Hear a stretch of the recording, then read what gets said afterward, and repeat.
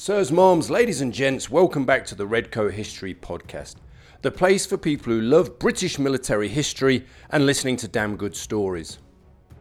Today's a bit special. I'm joined by the one and only Ian Knight, Mr. Zulu War. I'm looking at my bookshelf now. It is packed with Ian Knight books. Of course, we've got Zulu Rising, The Anatomy of the Zulu Army, Rorke's Drift by Those Who Were There, the National Army Museum book of the Zulu War, British Fortifications in Zululand 1879, and many, many more. It's an absolute privilege to have him on the show, and he's here to talk about his new book, Warriors in Scarlet, The Life and Times of the Last Redcoats. In today's interview, he's going to be explaining how the British Army changed from the end of the Napoleonic Wars through to the latter end of the Redcoat era. He's going to be explaining why the Maori Wars and the Frontier Wars in South Africa were so important. We're going to be looking at how recruitment changed and how the officer class became more professional. Or did they? We're going to find out. Stay with us. Before we begin though, guys, I just want to take a quick moment to ask you to sign up for my mailing list over at redcoathistory.com/newsletter. When you do so, you get a free ebook all about the Battle of Isandlwana. Afterwards, you'll also be getting a sort of bi-weekly or monthly email from me with useful links, book recommendations, and also details of upcoming videos and podcasts. Okay, guys, without further ado, let's get on.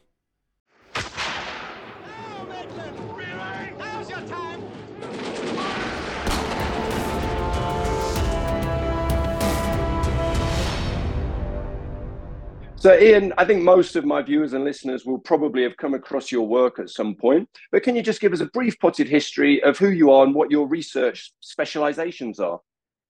Yeah, my name's Ian Knight and I write history books about the British Empire. My particular sort of fascination has always been Southern Africa and the history of the Zulu Kingdom, and in particular the conflict with the British in 1879.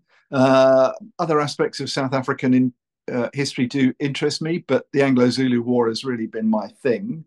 But I've kind of branched out a little bit into one or two other Victorian campaigns. Obviously, you acquire a certain sort of level of knowledge about the Victorian army, and you sometimes find yourself wondering, well, how did that work in that war rather than my usual war?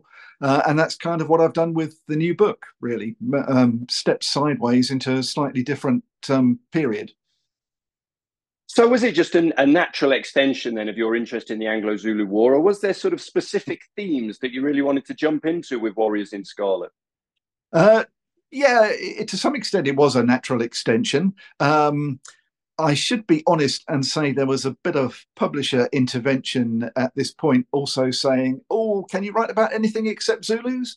And I thought, well, actually, I suppose, yes, I can, because the other side of the story has been the Victorian experience of those wars. And I have touched on that in one or two books in the past. And I thought, yeah, OK, let's see if we can step sideways and look at that. And there's a bit of and I should acknowledge the influence. There's a bit of a tribute to the late Professor Richard Holmes, in that it's kind of his style of book. It's a mix of social history and military history with a lot of eyewitness experience. And of course, he didn't look at this period. So in a way, it seemed there was a bit of a shoe-in for me to step into that vacant space and have a look at it here. It's slightly accidental the way the time period has worked out. Originally, we approached it, I was going to do the whole Victorian period. So it was going to be a look at the Victorian soldier from 1837 through till the death of Queen Victoria at the end of the 19th century. But actually, it was just too big. There was too much of it to fit into. I think this book is 500 pages. And both I and the publisher said, look, nobody wants a 1,000-page book. So it was a case of, yeah, well, there's always a possibility of volume 2. Buy this one, and then, they may be interested in volume 2. So it then kind of fell to a natural cutoff point looking at the last of the Redcoats, which is the sort of the subtext of the book, really, the life and times of the last Redcoats. And you get that point in the 1850s, 1860s, when the British Army is moving away from Redcoats in action. And it's changing in a number of other ways as well. And so that seemed to be a kind of interesting cut-off point for this particular project. And going back to the beginning of the book, you open with a story that I'd never heard about, which was this sort of, I don't want to call it a battle, but this incident at Bossenden Wood in 1838. What made you decide to start there? What is the story? Just a brief overview. And what made you decide to start there? Yeah, it's a fascinating little story. And the reason that I put it in there was that I lived in, it takes place in a wood outside Canterbury in Kent. And I lived in Canterbury for a while. And I came across the story then. We're talking sort of 30 years ago, but I went out and had a look at Bossenden Wood where it happened. And I got quite intrigued by the story in itself, which is a very bizarre incident in which an imposter, a chap who styles himself Sir William Courtenay, actually he wasn't, he was a Cornishman by the name of John Tom, who presented himself with a very flamboyant personality in Canterbury in the 1830s, stood for Parliament, didn't get elected, actually got convicted of perjury in a case involving some smugglers, was subsequently sent into a mental institution because it was becoming clear that a lot of his persona was delusional, was released from the mental institution and went to live in the villages outside Canterbury, where he took on another guise in which he claimed to be the Messiah, sent down from heaven to free the rural poor from their oppression. And he marched about the countryside preaching apocalyptic apocalyptic sermons, and very much put the wind up the local landowners who thought that this was, going to lead to riot and mayhem, which it sort of did. He got a band of dedicated followers, marched around apparently threatening to set fire to bean stacks, at which point the army was called in and the riot act was read, and there was this incident, as you say, in Bossenden Wood. It's generally known as the Battle of Bossenden Wood, but it was a very small affair. There were only sort of 30 or 40 rebels involved, and a dozen of them or so are killed or injured. But the troops were unleashed. He exhorted his followers to attack the Redcoats, and basically he was shot down. And it just struck me as a very bizarre, unusual, interesting story. So much were people convinced that he might have been the Messiah, that after he was killed, the army mounted a guard on his body for 3 nights in case he rose up from the dead. And I just thought, wow, this is a fantastic story that I want to tell. There have been previous looks at it, but not for a long time. Nobody's been telling this story for 60 or 70 years. And what struck me as being relevant in terms of Warriors in Scarlet is that this is in the year that Queen Victoria becomes Queen. And it struck me as being a way to look at social divisions on the eve of Queen Victoria's reign, what was going on in Victorian Britain at this time. There's a lot of other social upheaval, Chartists, all sorts of different issues that the rural poor had recently been smashing up threshing machines. It was a big threat to their livelihoods. So there's a lot going on in Victorian Britain, and this was a way of looking at it. And the crossover was that here were British troops firing on British citizens, and those British citizens were very much actually the sort of people who were recruited into the army. The army in 1837 liked to recruit rural workers. They were sort of strong and fit. Somebody says, well, they took authority rather more easily than sort of slum dwellers from the big urban, industrializing conurbation. So here you've got the army being used very much against itself. And there are a number of sort of themes there that kind of appealed to me. And also, one of the army officers, a Lieutenant Bennett, is killed. He's shot dead by the rebel leader at the beginning of this skirmish. And he's the first. His father wrote a letter to the War Office, pointing out rather mournfully he's the first British officer to die in the new Queen's reign. And that struck me as being a kind of interesting and significant moment to pick up with as well. So it kind of launched off the story. And as you know, you've read the book. I kind of wanted to include some storytelling in it. I didn't want it to be very much just an analytical study. So I wanted to pick up various incidents throughout the period and kind of focus on them and see what they say about the broader themes that are going on. And I just thought the Battle of Bosenden Wood is a weird, funny, strange little story to begin with, really. And I think one thing that I found particularly interesting is the development of the British Army across this period, you know, from your sort of 1838s all the way through to the end of your book. Before we get into how it changed, can you give us a sense of what the British Army was like at the beginning of Queen Victoria's reign, and whether it had even changed since the Battle of Waterloo in 1815, or whether it was kind of stuck in this stasis, perhaps, you know, maybe you can elaborate if you think that was any particular individual's fault, not naming names, Wellington. Oh, I wonder who you've got in mind there. Yeah. Yes, I mean, in many ways, it was stagnant at the beginning of Queen Victoria's reign. It was still a very sort of hidebound institution. There was a huge gulf between the officer class, who were drawn very much principally actually from the sort of minor landed gentry. It's slightly a myth that there were a lot of aristocrats in the British Army at this period. There certainly were some. Some of them, like Lord Cardigan, for example, were quite eccentric and left their mark. But generally, it was the sort of lower gentry who provided the officers, and then the rural or urban poor who provided the other ranks. That was pretty much as it had been in Napoleonic times, and there wasn't much of a bridge between the two. They lived an oddly separate sort of life. For the ordinary soldier, it was very much a life of harsh routine, of constant drill, of fairly harsh authority, and you were almost trained to be unimaginative and to obey repetitive sort of maneuvers without question at the time. That hadn't changed since the Napoleonic Wars at all. Battlefield tactics hadn't changed since the Napoleonic Wars. And yes, the figure that towers over the reason behind that is the Duke of Wellington, who of course had won Waterloo in 1815, but then gone on to be hugely influential in British society and British government subsequently. His career doesn't stop with his victory at Waterloo. He becomes he's in charge of he's Minister of War, he's Prime Minister at one stage, and very much through to his death, he dominates the British military scene and the military establishment. And of course, a lot of the field commanders during the early Victorian period are officers who had served under the Duke of Wellington in the Peninsula or at Waterloo. Younger men then, but they're very much part of his kind of mindset. They've learned all their attitudes and their approaches to soldiering from the Duke of Wellington.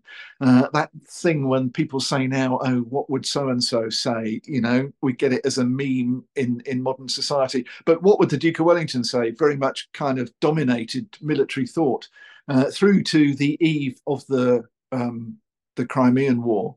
And only with his death and a lot of the things that happen at the end of my period do you begin to get sort of significant changes. Now, there are changes in things like weapon technology, which begin to affect battlefield tactics. There are changes in discipline. The Duke of Wellington believed that a soldier would only do his duty if he was flogged to it. And there was a huge range of kind of fairly harsh punishments that does begin to ease across this period. So there's a sort of undercurrent of change bubbling against this dominating presence of the Duke of Wellington and his legacy across the period. And then obviously, so he dies. We have the Crimean War, which is also covered in your book. Are these the main catalysts for change, or do you see a specific moment or specific incidents that make the top brass go, we need to change? Or is it from the bottom up? What do you feel? Yeah, I mean, it's very interesting because in lots of ways, of course, the popular view is that the Crimea is the catalyst for change.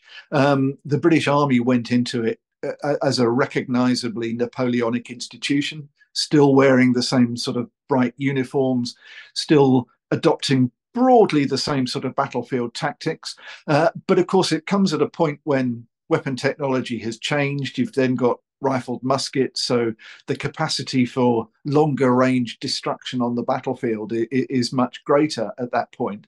But really, in a way, what changes with the Crimea is not so much that it's the shortcomings of the war itself, which are not hugely different from earlier Napoleonic wars. But the fact that media coverage is much greater. So you've got sort of almost embedded journalists like William Howard Russell who are reporting on what's going on. And there's a sort of growth in literacy or growth in influence from the literate middle class. The arrival from the 1840s of illustrated papers, which are presenting these wars in new ways. And the British public just becomes more aware of what's going on in the Crimea. And that, of course, is really the catalyst for change. Plus, it's true to say that there is the senior officers at that point are pretty long in the tooth. Lord Raglan, who'd lost an arm at Waterloo. So, real disciples of the Duke of Wellington, and they're just kind of getting on a bit and maybe not quite up to speed with the changes that are happening. But one of the arguments that I wanted to make in the book, actually, is that although, yes, the Crimea is the great kind of focus for all of this change, actually, there have been other, in some ways, at least equally significant changes bubbling along in the background. And obviously, throughout the book, I look at a number of early colonial campaigns that the British Army was interested in. Now, people have an image when you look at the late Victorian era of the Victorian Army as coming sort of fully formed, as being adept, equipped, and experienced at colonial wars. Well, it kind of wasn't really. I mean, the last major campaigns that the British Army had fought were in Europe against Napoleon. So it was a conventional war fought against a similar sort of army. And it's only really in the aftermath of Waterloo when the British Empire, which is a fact, certainly, we've already controlled quite a chunk of India by this point, but with freed from the rivalry around the world of the French against the French, the British Army starts to expand in all sorts of other areas, and that thrusts it into a whole different type of wars, which is why I picked out things like the New Zealand wars between the British and the Maori in New Zealand, the early Eastern Cape Frontier Wars in Southern Africa. Generally, these wars are remembered in their own countries, but are largely forgotten here in the UK. And yet, to my mind, these are the campaigns when the British, rather falteringly, often enough, excuse me, are learning the craft of kind of colonial warfare, which they sort of have got the knack of by the time you get to the 1870s and the 1880s, when you get these much bigger wars around the world, which are, more kind of remembered today. But the smaller ones and the difficulties of just getting somewhere in the world to fight, finding when you get there that the terrain is very different from anything you've experienced before, working out how you're going to move yourself across that, and then fighting enemies who are very effective on their own turf in their own terms, but are very different from anything that you've fought before. And I just thought that was quite an interesting and often overlooked aspect of the experience at this period, which I wanted to kind of bring a bit more to the foreground, really. So, Ian, you do talk about the Maori Wars quite a bit in this book. What was it you found so interesting and important about these wars? Because they're not ones I know anything about, and probably many of the listeners don't either. No, indeed. I mean, there was quite a long series of campaigns, essentially to conquer New Zealand on behalf of white settlers, British settlers in New Zealand, which, of course, meant essentially taking land from the indigenous Maori people. Now, that's well remembered in New Zealand today, but it's certainly something that's fallen through the gaps of kind of popular memory of British military experience over here in the UK. Not many people have heard about these wars. And a number of things that struck me were quite interesting about this. One is the fact that this is, one of the early tests of the fact that you've got an expanding empire and you've now got to literally send troops to enforce your will right the way around to the other end of the world. And that then throws a lot of responsibility on individual local commanders. I have a look at one of the local commanders and his trials and tribulations in one of the campaigns in the 1840s there. So it was sort of interesting as the reach of empire in itself.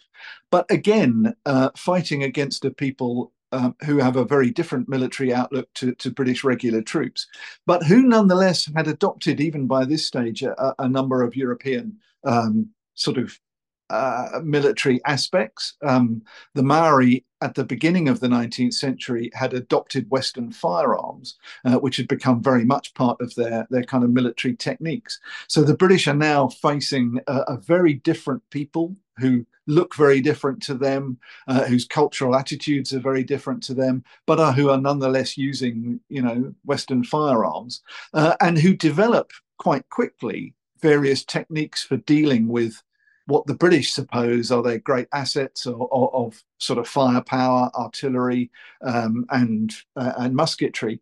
And the Maori are not fazed by this in the slightest.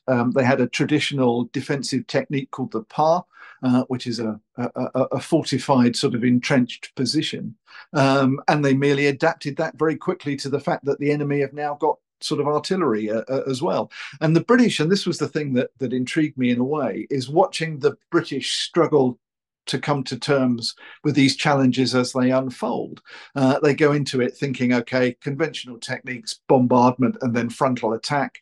Maori figure that one out quite quickly. Well, we'll dig bomb-proof shelters inside our defensive positions and we'll let them shell us, and then we'll shoot them down when they come and try and rush our palisades. And it's sort of just interesting as a culture clash and a military clash. And it struck me as being indicative of the sorts of challenge that the British, as they're expanding their empire at this period, are facing around the world. These are new challenges against different people, very, very different from the sort of experience that officers, for example, had in the Napoleonic Wars in Europe. And they point the way to the way, as I say, that this kind of colonial expertise slowly develops over the 19th century. Similar sort of thing on the Eastern Cape frontier, all the wars against the Xhosa people there, which again are largely forgotten in the UK today. Even here, to be honest, Ian, even in South Africa, even a lot of Xhosa people, if I mention the frontier wars to them, they've not heard of them, and yet they'll have heard of the Zulu wars. So I think they're definitely conflicts which deserve more study. And, luckily we've got gents like yourself filling some of those gaps, and hopefully we can raise awareness of some of these conflicts. I think they are important for both the British and the Xhosa or the Maori, whoever it might be. Absolutely, yeah. I mean, certainly I'm a bit shocked to hear that the Xhosa are not more aware of because they had a very long tradition of in that sense, noble resistance against advancing colonialism over the best part of 100 years, initially against the Dutch and then against the British. And again, they're very different from conventional warfare as far as the British are concerned. So now they've got to adapt to waging wars of containment in the bush against a people who use mountain strongholds, who move very easily through very difficult terrain that the British couldn't move through, who attack supply columns, who learn how to ambush British troops when they're at their most vulnerable. So it's intriguing just to see that level of defiance, in a sense. The Xhosa are not overawed by a Western army carrying firearms and artillery. They learn to adapt against it in different ways to the Maori, but in the same sort of sense of coming to rise to the occasion. And then, of course, from the British perspective, the British have then got it's another different enemy fighting in a different way that we've somehow got to learn to come to terms with. And one of the things, and it's in a sense, it's just a little point, but it's sort of emblematic of the whole process that I'm looking at in the book. On the Cape frontier there, one of the Highland regiments, the 74th Highlanders, adopts a sort of proto-khaki uniform for fighting in the bush. Their colonel adopts, I think they were actually sort of loose smocks that were issued for life on board ship on the way out to Southern Africa. And he had them dyed with local dyes. So you've got this very sort of practical, loose khaki coloured coat that instead of the scarlet that everybody else is still wearing, his men are then using in the bush. And it seems to me, well, there's the cutting edge of that sort of process that's going on over the whole period, which is why, in a way, that we sort of stressed the last Redcoats, because you're moving out of a whole type of warfare and into something new around the world. And that's symbolized by the moving away from the old scarlet coats of the Napoleonic era and into something different, which doesn't end strictly when I stop the book. It kind of splutters on, even in the Anglo-Zulu War in 1879. Obviously, the British are still wearing scarlet, but there already was that's bucking the trend. The trend by that stage is to move away into more practical field uniforms. So it just struck me that there was a turning point. There was one of those tipping points when you're changing from the old ways to the new ways, and that's kind of what I was looking at throughout the book, really. And Ian, from your research within the British Army of this period, were there changes to the tactical doctrine? Is this that sort of spread of knowledge institution wide within the British Army about fighting different types of enemy? Or do you feel they were having to reinvent the wheel every time, and this information wasn't being disseminated to the right people about how to operate in different environments against different enemies? Yeah, I think there is an element of inventing the wheel every time, and in some ways, there's another aspect of the Crimean War, in that the British Army and the British military establishment, governments, probably even Queen Victoria, regarded the real threat to Britain as coming from Europe across this period. And so, of course, the idea was that the British should be up to speed at fighting a European war, which essentially the Crimean War was. But in fact, sort of between the end of the Napoleonic War and the 1850s, when the Crimean War happens, there isn't another major war in Europe, and there isn't another one after the Crimea until 1914.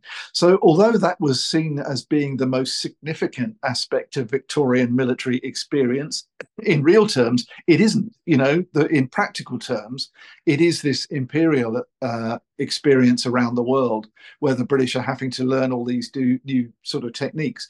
And the Crimea, unfortunately, in a sense, sort of sets things back, because there's a feeling of, this is the sort of war that we're up to fighting. That's great. Let's study how the war was carried out in a European sort of sense and concept and all the rest of it. And once again, this growing body of colonial experience is sort of pushed into the background.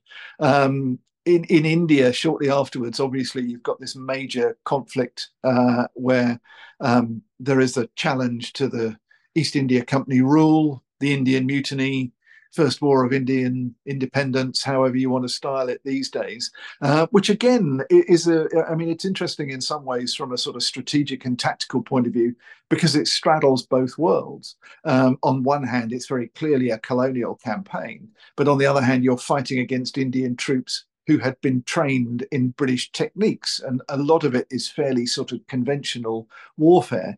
So there's definitely a kind of angst running through the British Army at this period as to what our direction should be and what should we learn from these colonial campaigns.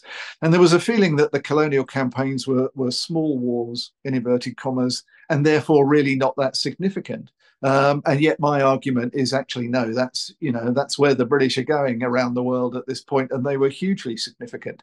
So that's one reason why I wanted to try and draw a bit of focus back onto the wars in New Zealand and the wars in Southern Africa at that time. Some of the early conflicts against the Boers in Southern Africa take place at this period as well, largely forgotten now. Like Boomplats and those sorts of things. Yeah, absolutely. Siege of Port Natal, which again just struck me as being a strange and interesting story. The British troops march up overland from the Cape Colony and occupy what's now the city of Durban, but it was then just a sort of lagoon, Port Natal, with a small European settlement, and the Boers who had previously tried to escape British rule tried to drive them out. And you get this odd little war fought hundreds of miles in the middle of Africa, with no connection to any other sort of European involvement whatsoever. And again, it's part of a body of conflict in Southern Africa. you'll know, Chris, the 19th century is pretty brutal across all peoples in southern Africa, and it's kind of happening for the British at this point, and it's leading up, in a sense. It's paving the way for the great conflict in 1899 to 1902 with the Boers, but that didn't come out of nowhere. There had been a history of antagonism, which again starts in this period, and I just thought, wow, to Major Smith. Of the 27th Regiment, I think, being sent up to Port Natal, just go and march 200 or 300 miles through, African territory occupied by indigenous, independent African peoples, occupy a spot on the map, put up the flag and claim it for Britain, and brush aside any, these emigrant farmers, as the British regarded them, the Boers, just brush them aside to do this. And you think, God, just the extraordinary challenge that was posed by that sort of order and those directions deserves to be remembered. And you're right in saying, I did want consciously to try and bring some of these forgotten stories to the fore, because they ought to be remembered today. They're quite extraordinary in terms of the human experience, and let's not forget about them. Exactly. Yeah, it's a great chapter in your book, actually, because I guess you're very lucky that there was soldiers there who could actually read and write and have left us great accounts, isn't it, of that march? Yeah, absolutely, and in a sense, that's reasonably unusual. One of the things that I did struggle with when writing the book is that I wanted to foreground the experience of ordinary soldiers, but the majority of them were still illiterate at this period, and fortunately there are exceptions to that. You get somebody who will write a memoir at the end of their lives and look back on it all, and there are some quite nice sort of Victorian compilations of ordinary soldiers' experiences, but quite often their voice, you think, well, I want to know what Private Smith or whoever, actually probably quite often Private Murphy, because there was a very strong Irish presence in the British Army at this period as well, which is another factor that I kind of wanted to at least acknowledge. But what did they think about it? And often their voice isn't there. But that 1842 chapter, we've got a couple of sort of diaries from ordinary soldiers, officers' reminiscences, and whatever, and you can actually put together the whole of that sort of trip up the Pondoland coast and the arrival at Port Natal and the hardships that they then endured before they were finally relieved from the sea, of course, by a warship was sent up to lift the siege of Port Natal and free them from the attention of the Boers. So it's quite a nice little one to be able to look at from different perspectives and to kind of come out and explore from a human point of view. Brilliant. Well, I hope to make a film on that battle, actually, and get down to Durban, because obviously we can talk about Dick Smith and there's still a statue for him. Yeah. We don't need to get into all that now. But what I do find interesting, and you've touched on it a bit throughout the interview and also mentioning the Irish now, is how you see the British Army change throughout the era, both in, let's sort of step aside from uniforms and weaponry, but in terms of demographics, how do you see the British Army changing? It's hotbeds for recruitment. It's what have I've made some notes here. I put Cardwell reforms, flogging, temperance clubs, that sort of thing. How do you see the biggest changes in the army over this period? Yeah, there's definitely a shift. I mean, one reason why I wanted to begin with the Bosun and Wood story was that, the up till sort of the immediate pre-Victorian period, the rural labourers were the main focus for British military recruitment. But of course, society itself is changing on the eve of the Victorian period with industrialisation. And you get these new urban conurbations developing, Birmingham and Manchester and all those sorts of places. And there's a big shift in the sort of demographic of the population. And that, of course, affects where the army recruits from. And as we've touched upon, the army, certainly during the Napoleonic era, had recruited very heavily in Ireland. And it certainly does throughout the 1830s. But that begins to drop off in the 1840s with the famines in Ireland, the potato blight and all the rest of it, where you start to get a huge immigration from Ireland actually to America. And there are less young men in Ireland sort of seeking an escape from that society by joining the British Army, and it begins to drop away throughout the 19th century. And there's much more emphasis on recruiting in the cities.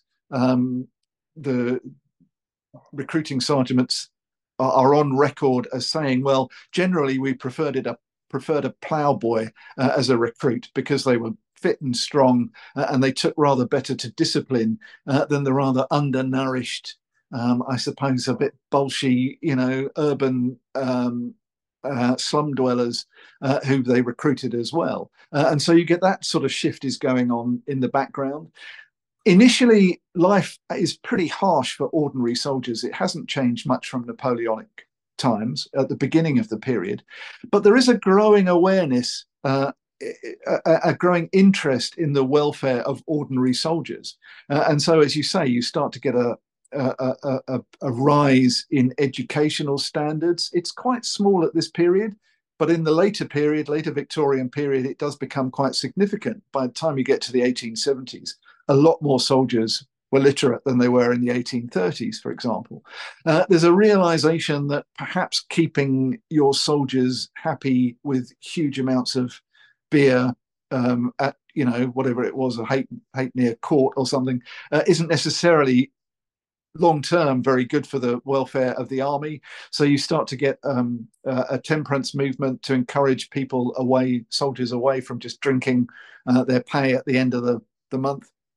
And all of these sort of slowly start to shift towards a better educated, a better treated sort of ordinary soldier in the period there. And the shift, as I say, away from Ireland towards ordinary kind of urban poor as the principal recruiting era. So it's not always obvious, but it's definitely going on in the background. And it kind of culminates, you mentioned the Cardwell Report reforms, which really sort of get into gear in the 1870s. So I sort of stop the book on the cusp of that with a nod to the fact that that's where we're going. Altering the way that soldiers were recruited, the period that they were recruited for, there was an emphasis on a new sort of short system rather than effectively signing up for life. You could sign up for a period and then kind of go on to the reserve afterwards, which was thought to make it more attractive to a better class of recruit, was the phrase that was used at the time. So there are sort of changes brewing and kind of coming to a head at the end of the period here, which make it quite a different institution to the one that the Duke of Wellington had presided over and won the Battle of Waterloo with. And what about officers? Do we see a growing professionalism? Obviously, throughout the course of your book, we start to see the purchase system phased out and so forth. Do you notice a real sort of change in the sort of everyday professionalism of officers? Yes, I think you do. I mean, I think that, again, there's a lot of angst over it across this period. As you say, you touch upon purchase. To modern eyes, I think the idea that an officer would purchase his commission seems really odd. But in fact, again, the Duke of Wellington was a big advocate of it. And there were a number of reasons for that, one of which was, the social class, therefore, that your officers come from. If they're coming from the gentry, they're going to be better educated. The chances are they're used to exercising authority in their civilian lives. If you're a landowner, you've got workers working under you, you're probably going to be better educated. So there was a feeling that, well, if you can pay, you're the sort of person we want as an officer. But also the Duke of Wellington was quite clear that he felt it gave them a stake in their profession, because if you've put money up, you've got to take the job seriously. Now, it's interesting because really, for a long time, the British Army was a bit uncomfortable about their officers being too professional and knowing their job too well. It sort of keys into a gentlemanly idea that, well, pluck, courage, doing your best are the things that you really need to get through. There's a wonderful line in the 1968 movie, The Charge of the Light Brigade. And unfortunately, I did look for it. There may be some Lord Raglan scholars out there who know whether it's true or not. I couldn't find it, so I didn't use it as a real quote. But it's a great line in the movie. They may have just made it up. And he says, well, heaven help us.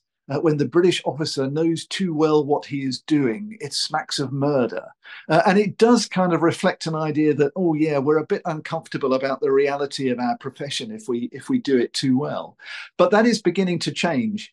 It's kind of clear during the Crimean period that actually people do think, look at some of the more shambolic aspects of this campaign unfolding around us. We really ought to have a more integrated approach to staff issues. We need higher training for officers and all the rest of it. And that's kind of bubbling along throughout the period and then comes out in some of the discussions about the Crimea.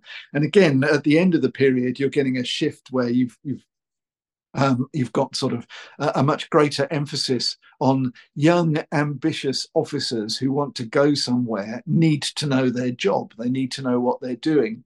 And so you get a kind of wave of younger officers coming through who have taken their profession much more seriously. And that's very different from the sort of attitude that, well, just walk in front of your men and don't duck, that kind of thing, which was in the background at the beginning of the period. Brilliant. And before we wrap up, Ian, what, from the course of your research and writing the book, is there anything that's particularly surprised you that you weren't expecting, or any elements that you found particularly interesting? Yeah, I think one of the things that surprised me actually is it's very easy to look from the outside at the Victorian Army and see these huge social gulfs between the officers and the other ranks. And the fact that the ordinary soldiers, they live in their barracks, the officers have their quarters that they live in, officers eat in their mess amongst other officers. In peacetime, it's really only a small number of officers who have anything to do with their men, the officer of the day, the adjutant, and all the rest of it. And you can extrapolate from that this huge gulf means that there was no sympathy between the two. Now, there are a lot of occasions when you've got fairly unsympathetic colonels in charge of regiments. You get sort of aberrations like the Duke of Cardigan, Earl Cardigan, who was famously aristocratic and high-handed and haughty with the management of the men under his command. But actually, they turn out to be exceptions rather than the rules. And I think one of the things that comes across throughout the period is that there is a sort of bargain between the officers and the other ranks. And the other ranks will follow their officers to hell and back, providing the officers do the right thing and kind of look after them, display the same sort of sense of courage in battle, but have also, and it's a very paternalistic kind of care. Obviously, that reflects the sort of social assumptions behind all of that. But a lot of those officers do, in the manner of the day, have an affection for the men under them. They regard them as being totally different human beings to themselves, but they feel it's part of the job often to look after them and to lead them well in battle. And as a result, many of the men then feel a genuine bond with their officers. And I think that you can very easily get misled by the superficial realities. And it came as a surprise to me a little bit to think, do you know what, there are these unifying factors there.